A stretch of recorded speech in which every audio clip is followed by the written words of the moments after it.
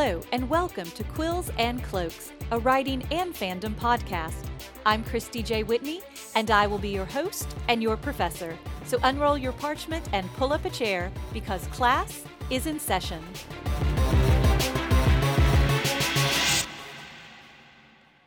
Welcome to Quills and Cloaks, Episode 3, where we're going to discuss the script and the production of the 8th story, 19 years later, Harry Potter and the Cursed Child.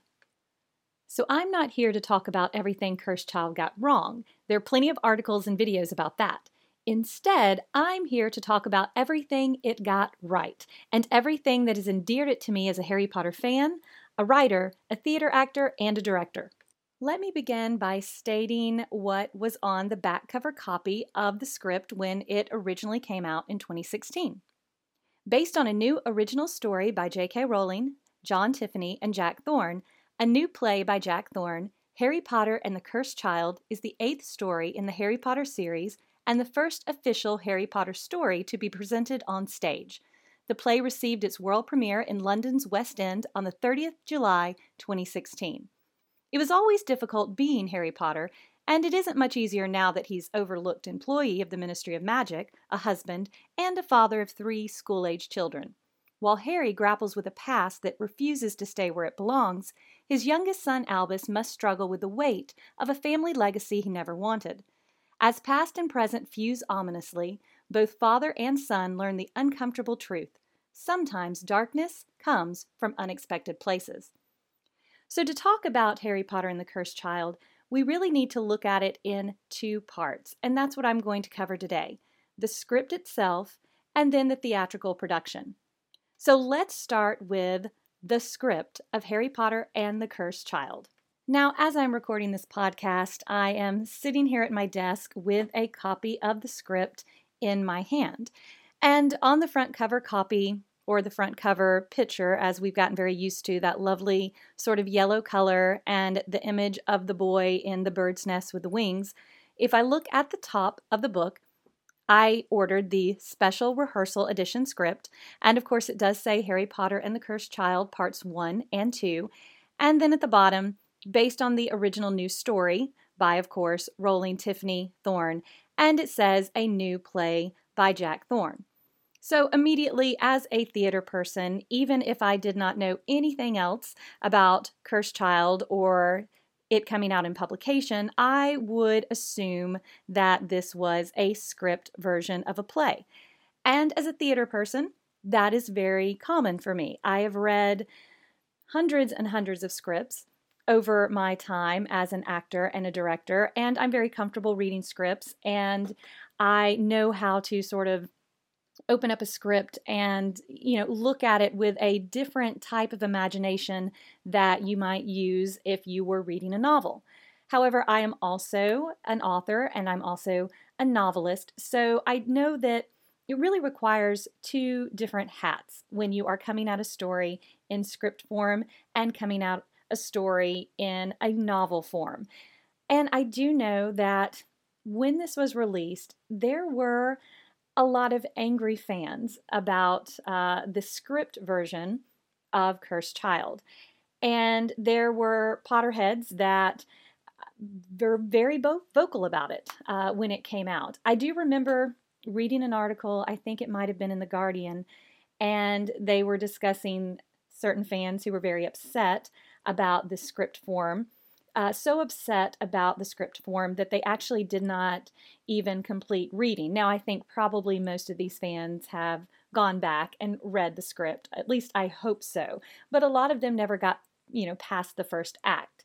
And in this particular article, it was sort of amusing to me because it stated with a lot of fans who apparently did not take the direct warnings of J.K. Rowling seriously were raging, and they used the word raging, that the publication is just a script of the stage play and it's not a full novel.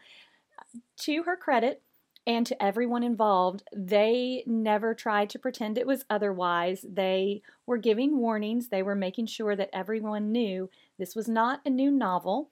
It was the script of the play. And if you are in any way connected with theater, you know that the script is the skeleton part of a play. It is the backbone. It is the first and most critical foundation and element of a play, but it's only one level of a play. When you read a script, which is usually designed for the director, stage managers, production people, actors, those that are going to be creating a play, this is where they start. This is their foundation level. But I understand that a lot of fans who were hoping for and expecting a novel were extremely disappointed, and I totally get that disappointment. But for me, it sort of took me by surprise because I never thought that it was going to be a novel. Again, I saw those key words, I saw her warning, so immediately I knew I was going to be reading a script, and I was totally okay with that, being a drama person myself. Also, on the cover, it does clearly state that the work is a collaboration. It's not just her work. She worked together with a playwright, so someone who writes scripts for a living, and he's quite good at it, Jack Thorne, and also John Tiffany, who is director, and the three of them collaborated, and it was actually the playwright, Jack Thorne, that wrote the script. And I think that's really fascinating because some people have argued that they did not think the characters sounded like the characters should sound. I felt a little differently about that, but I thought kudos to him for doing such a good job. And of course, he worked with JK, but doing such a good job of really bringing these characters to life on the page in this dialogue. Because as you know, scriptwriters have a different type of job. They don't get the benefit of writing paragraph after paragraph of description and telling you exactly what the character is not only doing, but what that character is thinking in their head. When you think about the Harry Potter novels, we always knew what Harry Potter was thinking in his mind. For a scriptwriter, you don't get the benefit of doing that unless you are writing a soliloquy where the actor is alone on stage expressing their thoughts. Most of the time, you get the characterization of these particular characters by how they interact with other people on the stage, what the dialogue is like. So I thought that it was very well done. And a little bit later in the podcast, I will go over some of my favorite quotes from Cursed Child. But in this particular article, I believe there was a disappointed fan saying or comparing it to the stilted readings that they had to do of Shakespeare plays in school. And they were very disappointed that J.K. Rowling actually got on board with this. I can understand where that fan is coming from if she was expecting to read a novel.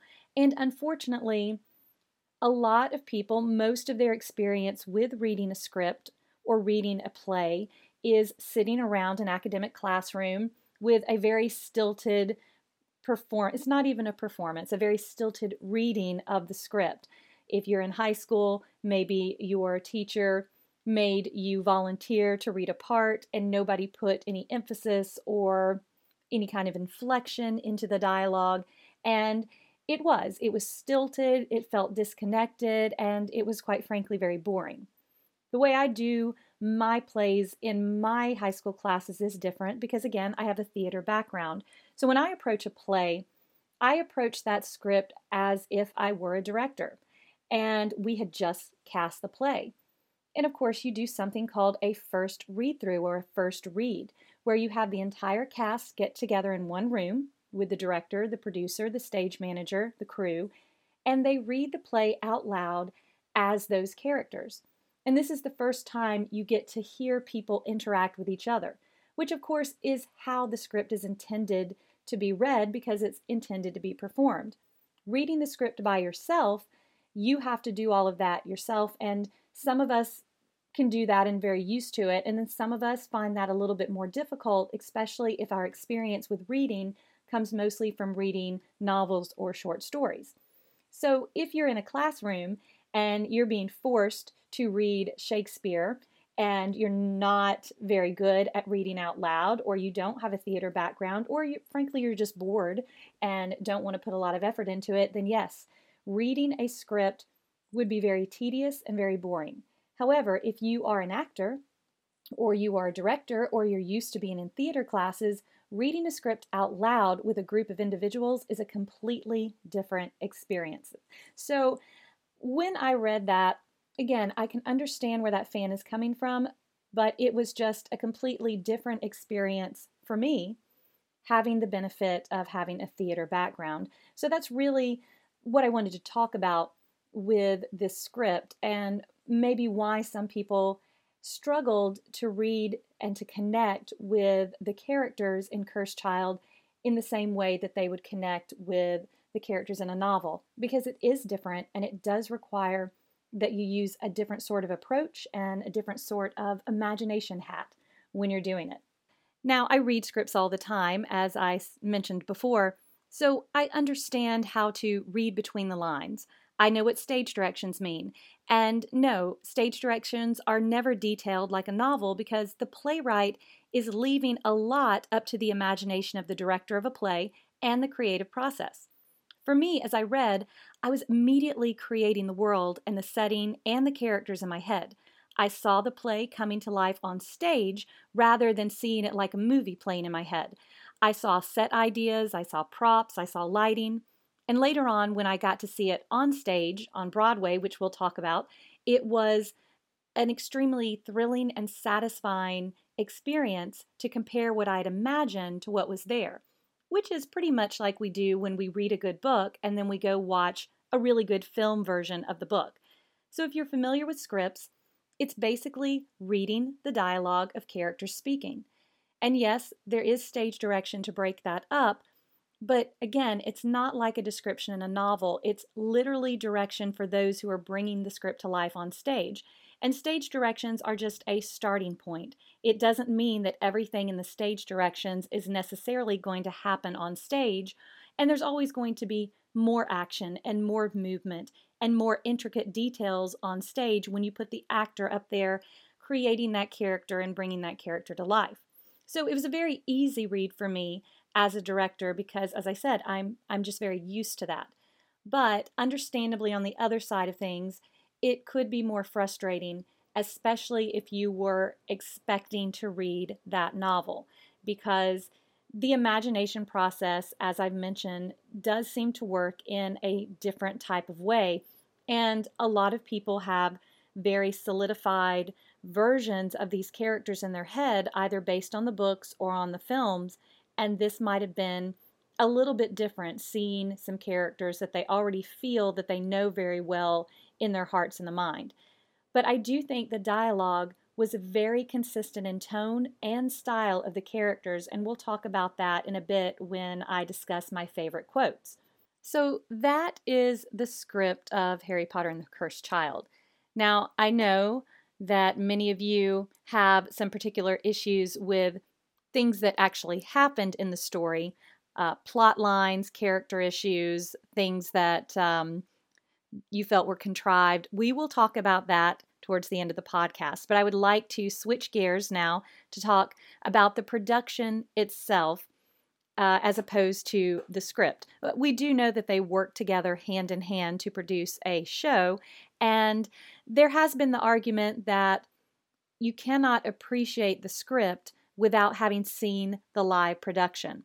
And while I do believe, obviously, that theater is meant to be performed, theater is meant to be seen and experienced and interacted with, that's the art of theater. So obviously, any live production is going to be what you want to experience rather than simply the script itself. But I do argue that you can find enjoyment from the script, and you can have a unique experience reading a script of a story without having seen the production. But of course, I'll say that to say, the absolute best experience you will have with Cursed Child is if you are one of those that has been fortunate enough to be able to see it on stage. And it's not the easiest thing to do, seeing a production of Cursed Child, because there are no traveling shows at this particular moment in time. So moving on, let's talk about the production. Now we know it opened in the West End at the Palace Theater, and it is currently running there, or in a world, as we know, this is 2020 while I am recording this, so things have been put on, unfortunately, a bit of a halt.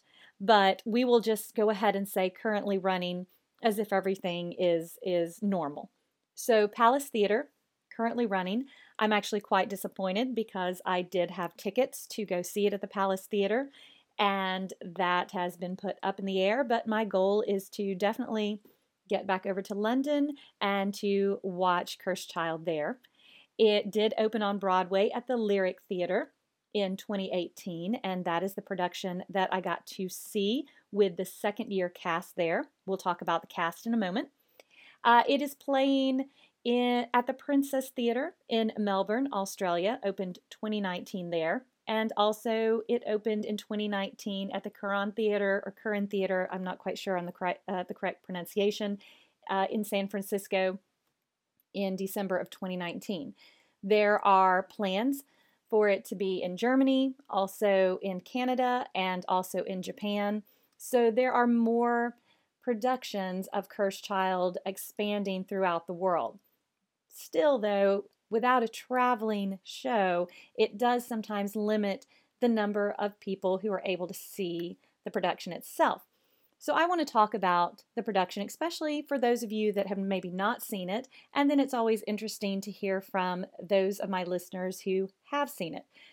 So the way that the production runs, they have an original cast that started the whole thing in the West End, and they played for a limited amount of time, and then they actually came over to Broadway to sort of start or kickstart the first year there on Broadway, and then they brought in what they called the Year 2 cast, which is this idea of replacing most of the leads or some of the lead roles, and typically these actors will be contracted to do the show for a year, sometimes for 2 years, and then they move on and someone else comes into the place.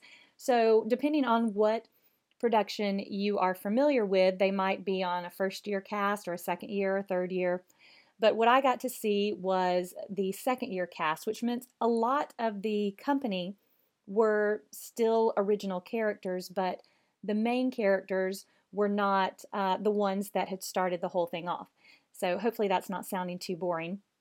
But with the original main cast, in West End, you had Jamie Parker as Harry, Paul Thornley as Ron, Norma was Hermione, Poppy was Jenny, Alex Price was Draco, Albus Severus was Sam Clement, Scorpius Malfoy, Anthony Boyle.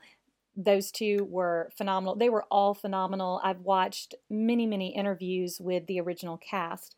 And then the second cast, as I said, that I got to see was when James Snyder took over as Harry Potter, Ginny Jules as Hermione, Matt Mueller as Ron, Diane Davis as Ginny, Nicholas Padani as Albus Potter, John O'Roberts as Draco, Bubba Wyler as Scorpius, and Nadia Brown as Rose Granger Weasley. Going into the production or going to see the production on Broadway, I had done a lot of background research.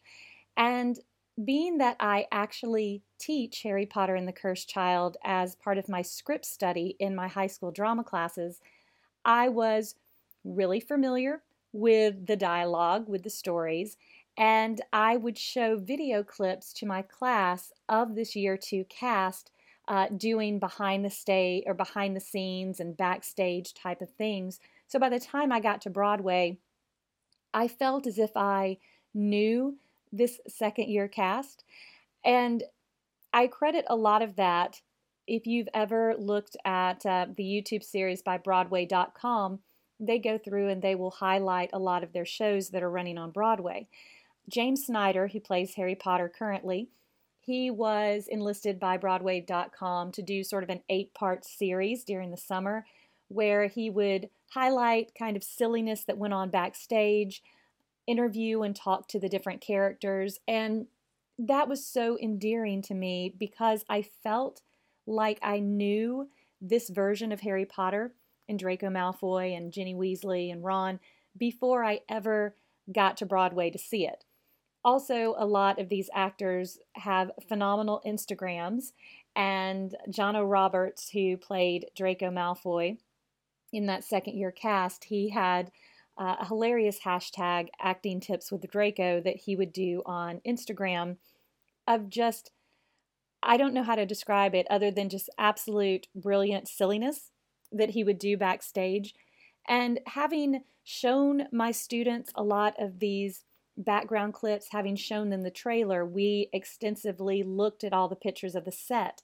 We listened to the phenomenal music score by Imogen Heap for Cursed Child, which, if you have not listened to the soundtrack for Cursed Child, I had been listening to it for a long time prior to seeing the show. So when I got to watch the performance and I would hear these familiar tunes with the moment going on stage, it was just it was amazing. It was an amazing feeling. It was a very satisfying feeling. So I had done my research, and I do this for any play that I'm ever going to go see or musical. I like to know everything about the musical. I like to be familiar with the cast.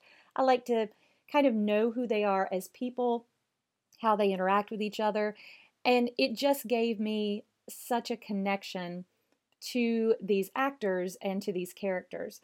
And I had watched so many interviews, and I know that the first year cast had done a Comic Con up in New York, and I'd watched interviews, I'd watched panels, and I had fallen in love with the first year cast, the ones that came over from the West End. And I thought they were absolutely the best of their roles, especially Albus and Scorpius. I just absolutely adored those two actors.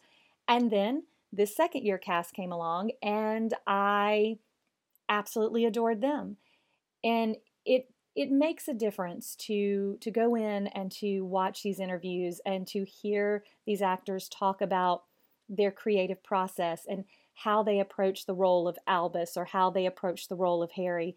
And I have gone as far as having said that James Snyder's version of Harry Potter is now officially my favorite version of Harry Potter in both the books and the films. I absolutely adore his portrayal of Harry Potter, which of course comes from the original portrayal by Jamie Parker and how they were directed and how that they were instructed to kind of do their roles and then make it their own. And so anytime and at any place where you see Cursed Child all over the world, you are seeing the exact same performance and the exact same characters, but yet at the same time, those actors are able to put a little bit of their own personal selves into those roles. And it's just really entertaining and really amazing to watch in the production. The way that it was staged as a theater director, it was just my kind of show. There weren't really scene changes. The actors were the ones that helped move the props around. The set was very representational. The lighting was phenomenal. But the pacing, that was the one thing that sort of blew me away, because I have friends and I have family members that are not big fans of straight plays. They prefer to see musicals and things. And when they found out it was two parts and that basically you had to see part one and part two to get the full story, thinking, how in the world can I sit through that much theater? But the time goes by so quickly that when you get to the end of part one, it truly feels like the intermission time of a normal length play.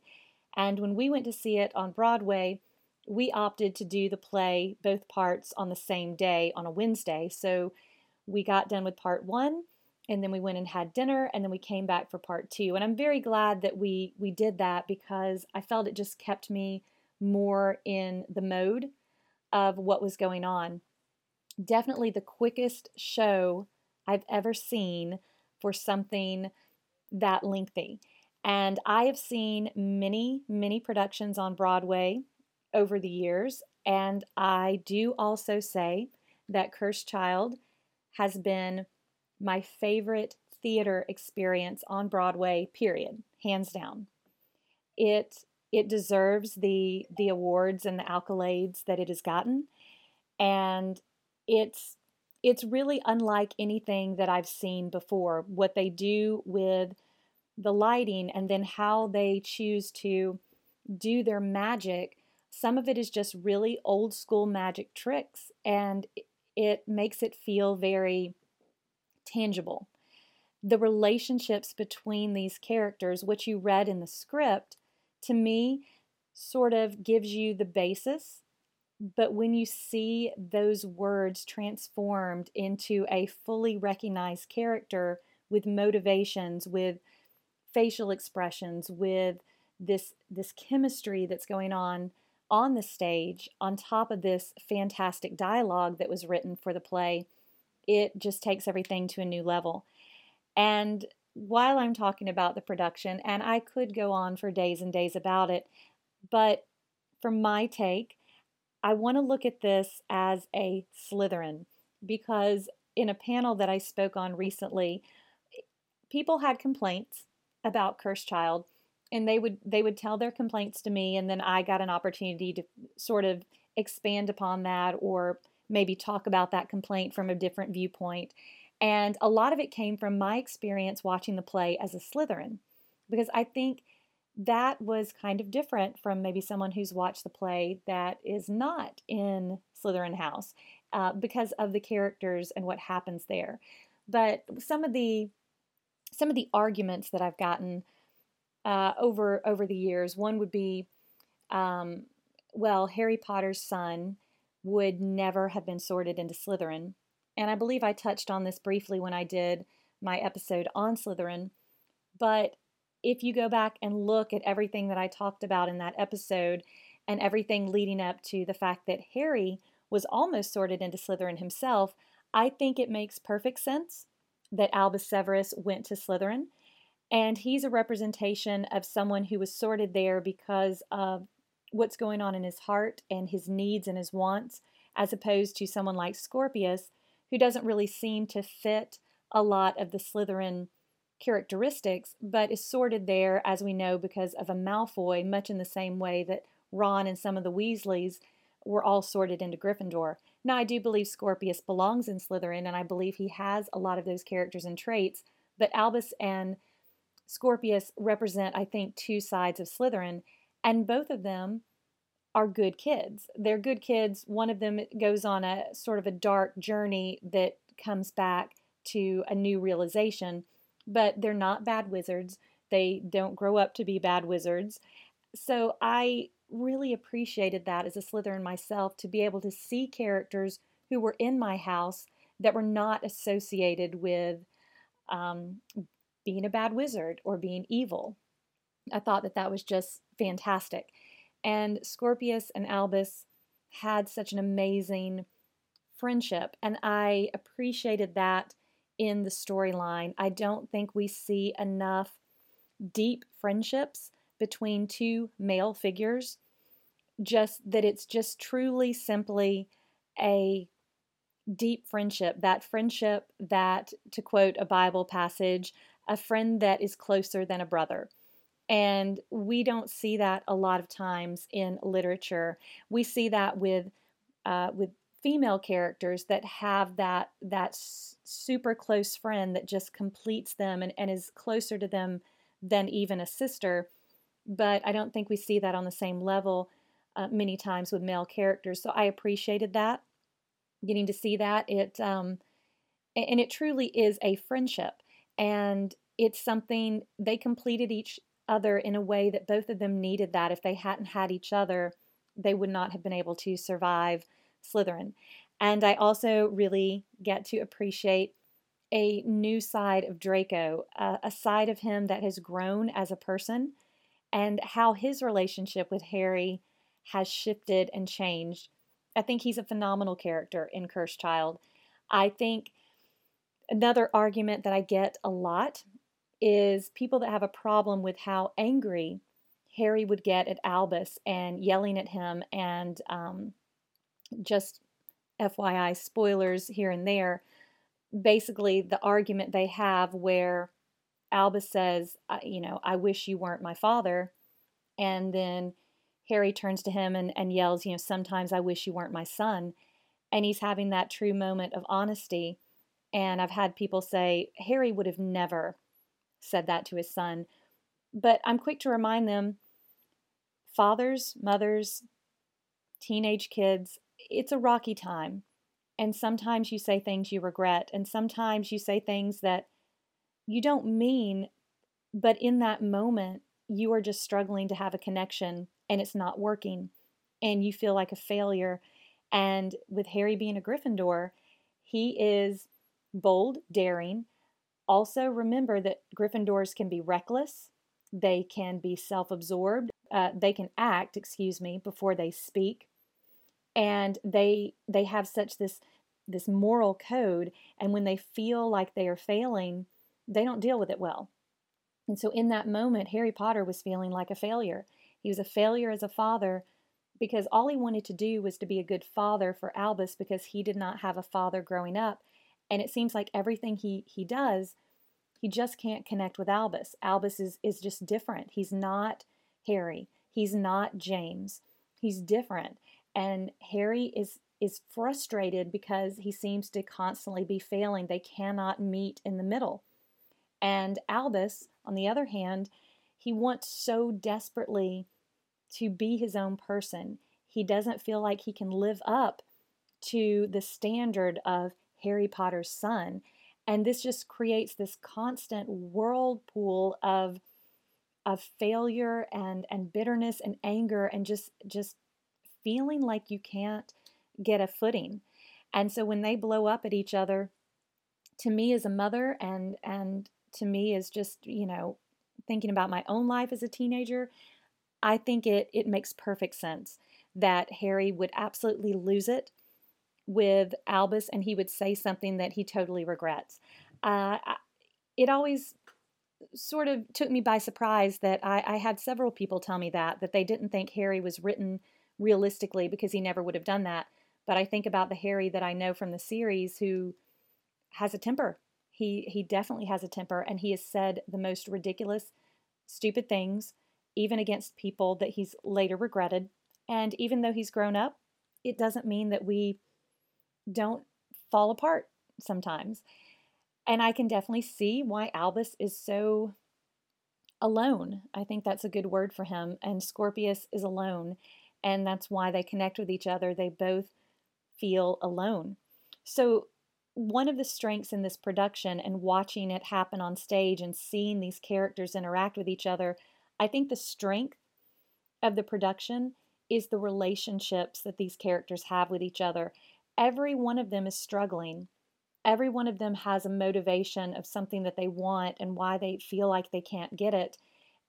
And that's all of the characters in the production. But particularly, I was very drawn to Albus and Scorpius, Harry and Draco's relationship, Harry and Albus's relationship.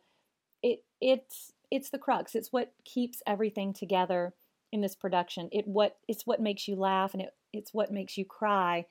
And it was beautifully done. And on top of these relationships, you also had these very amazing moments with Death Eaters and with Dementors, and getting to see some old characters that we've known done in a new way. And of course, as a Slytherin and a Snape fan, I nearly lost my head when Severus appears. And of course, I knew what was going to happen. I had read the script at least 5 or 6 times in my classes, so I knew everything that was going to happen. But to see it happen on stage, and they did the costumes in a way that they created their own sort of Harry Potter Hogwarts universe, but it still felt like it connected. And his costume was different from like a film version of the costume, but yet kept some of those items that we seem to associate with Snape: the cloak, the bit of white underneath the black, the hairstyle. So it was, I don't know of another word, except it was just very beautifully done. And I found myself laughing out loud and yet crying at the same time. I got chill bumps at multiple moments in the live production. And it was that very satisfying feeling of having read the script and getting to watch it come to life on stage. So, yes, I do believe to fully appreciate Cursed Child, it is intended to be seen as a live production, but on the other end of that, if you're never able to see the live production, the script is a beautiful starting place. And also, we have the benefit of getting to see a lot of moments online. Even though you cannot watch the play online, you can get lots of moments. So, Broadway.com is a great place to go if you want to see a little bit of James Snyder as as he takes us backstage during bits of Cursed Child. And of course, there's John O'Roberts and several of the other actors that have a lot of wonderful content to look at. And of course, there is the official trailer for Cursed Child, and they did a new trailer for the play last year that you can see online as well. It doesn't cover the entire scope of what it would be like to sit there and experience it live, but it gives you a sense of what the play version might entail. And that sort of made me think of the third thing I hear a lot of times is costuming, and people remark on the size of Harry Potter's scar on his face, and that's not accurate. I've had a lot of complaints about that. And as, again, a director, it does make me laugh a little bit because as a director, you have to understand that you are doing this show for a theater audience in a large auditorium. You don't have the benefit of having a camera doing a close-up of your face. So if they were to do the scar as it were done in the movie, no one midway back in the auditorium would be able to see it. So of course they have to make things larger and things a little bit different colors and things so that it stands out for a live audience to watch. I also really appreciated that they did put the scar on Harry's hands, I must not tell lies, which was something that always bothered me in the film version because he had this scar, but then we didn't really see it again after he had written that with Umbridge. But they do have it for the stage play, and you don't necessarily notice that one all the time, but they were very conscious of giving Harry things that meant something, like the watch and the scar. And for the actor, when he puts on that costume, he's talked about how much that makes him feel like Harry to have those true mementos, even if all of the audience couldn't see that, he feels it. So that is my opinion on the production. As I said earlier, we all have issues with things in the plot or certain things with characters that maybe we don't feel would happen. I think the number one issue people take with Cursed Child is the time turner issue, and I do have to agree with it. It is a very contrived plot, and creating the time turner issue in this 8th story created a lot of plot holes in the story. What I encourage people to do when you read or watch it is that you sort of have to suspend disbelief. You have to know and accept that realistically this probably could not have happened, and it's created some sort of sub issues that make the plot sort of rickety and weak at times and doesn't quite sync up with the books in other ways. But I also remind people that if you look back to the Harry Potter series, the book series, and you really start delving in, there are quite a few plot holes and contradictions and things in that series as well. But fans of the series, of not just Harry Potter, but I think any series that you just really love, you're willing to forgive.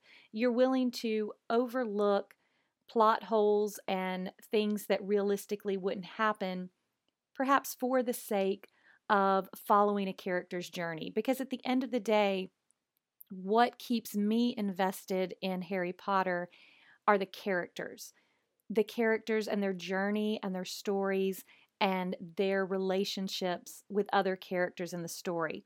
It's not the plot that keeps me riveted. I mean, how many stories have a Dark Lord in them and the chosen one hero? It's the hero's journey. It's not new. The plots of Harry Potter are also at times contrived, and there are issues that don't sync up. But we keep going back to these characters. We love these characters, and when we have such a love for well-written characters, and I believe J.K. Rowling wrote some phenomenal characters. And when we are just so invested in them, we're willing to ignore those weaknesses. I can say that as an author myself, because I certainly don't write the perfect book, and not everyone that reads my books are going to like them, and some that do are going to point out issues in them. We're human, and we do the best we can when we craft our stories. But if we have characters that you connect with, then you can overlook those things. And that's what I encourage people going into Cursed Child is don't get bogged down by some of these plot holes and issues that don't quite sync up, or things that you might have a problem with as far as when they go into the alternate timeline or the past. Try not to get too caught up in those, because I think if you do, then you will miss the real strength of Cursed Child, which is characters and their relationships. And now I will end with some of my favorite quotes. I cannot give them all, but I encourage you, if you have never read the stage production script, please do so, and really appreciate the amazing job that the scriptwriter did taking J.K. Rowling's characters and bringing them to life as themselves, and yet with a sense of new characterization, and creating these new characters that I believe fit seamlessly into this world. So a few of my favorite that stuck out were Hermione's. Hermione at one point says, "My parents were dentists. I was bound to rebel at some point." And lovely Draco, who was fantastic in the production and in the script, he says at one point, "Hermione Granger, I'm being bossed around by Hermione Granger, and I'm mildly enjoying it." Scorpius, my fellow nerdy, geeky one, who is my favorite, as I think I've said before and will say a million times, my absolute favorite character after Snape himself. And he says at one point, "I opened a book, something which has, in all my years on this planet, never been a particularly dangerous activity." And then, of course, Professor McGonagall, snide as always, commenting on the fact that everyone has littered her room with Floo powder. And she replies with, "I dare say it's my fault for owning a chimney." And then during a fight between Draco and Harry, Draco yells at him to keep up, old man. And Harry yells back, "We're the same age, Draco." And Draco says, "I wear it better." Snape, when he hears that he was killed in the other reality by Voldemort, simply replies, "How very irritating." And with that, I will end the podcast on my thoughts and feelings about Harry Potter and the Cursed Child. If you have an opinion, a thought, or maybe something that I did not cover, please feel free to leave it in the comments on my YouTube channel or on my website. And if you're listening to this on Podbeam or Apple Podcast, I would love if you could rate and review. Coming up in future episodes, we will be tackling some writer's things. I know a lot of my listeners are here for some writing tips and advice. And then I do have some interviews coming your way very shortly. So thank you so much for your support of Quills and Cloaks. And with that, I hope you have a magical day. Make sure that you roll up your parchments. Don't leave your quills on my desk. And class is dismissed.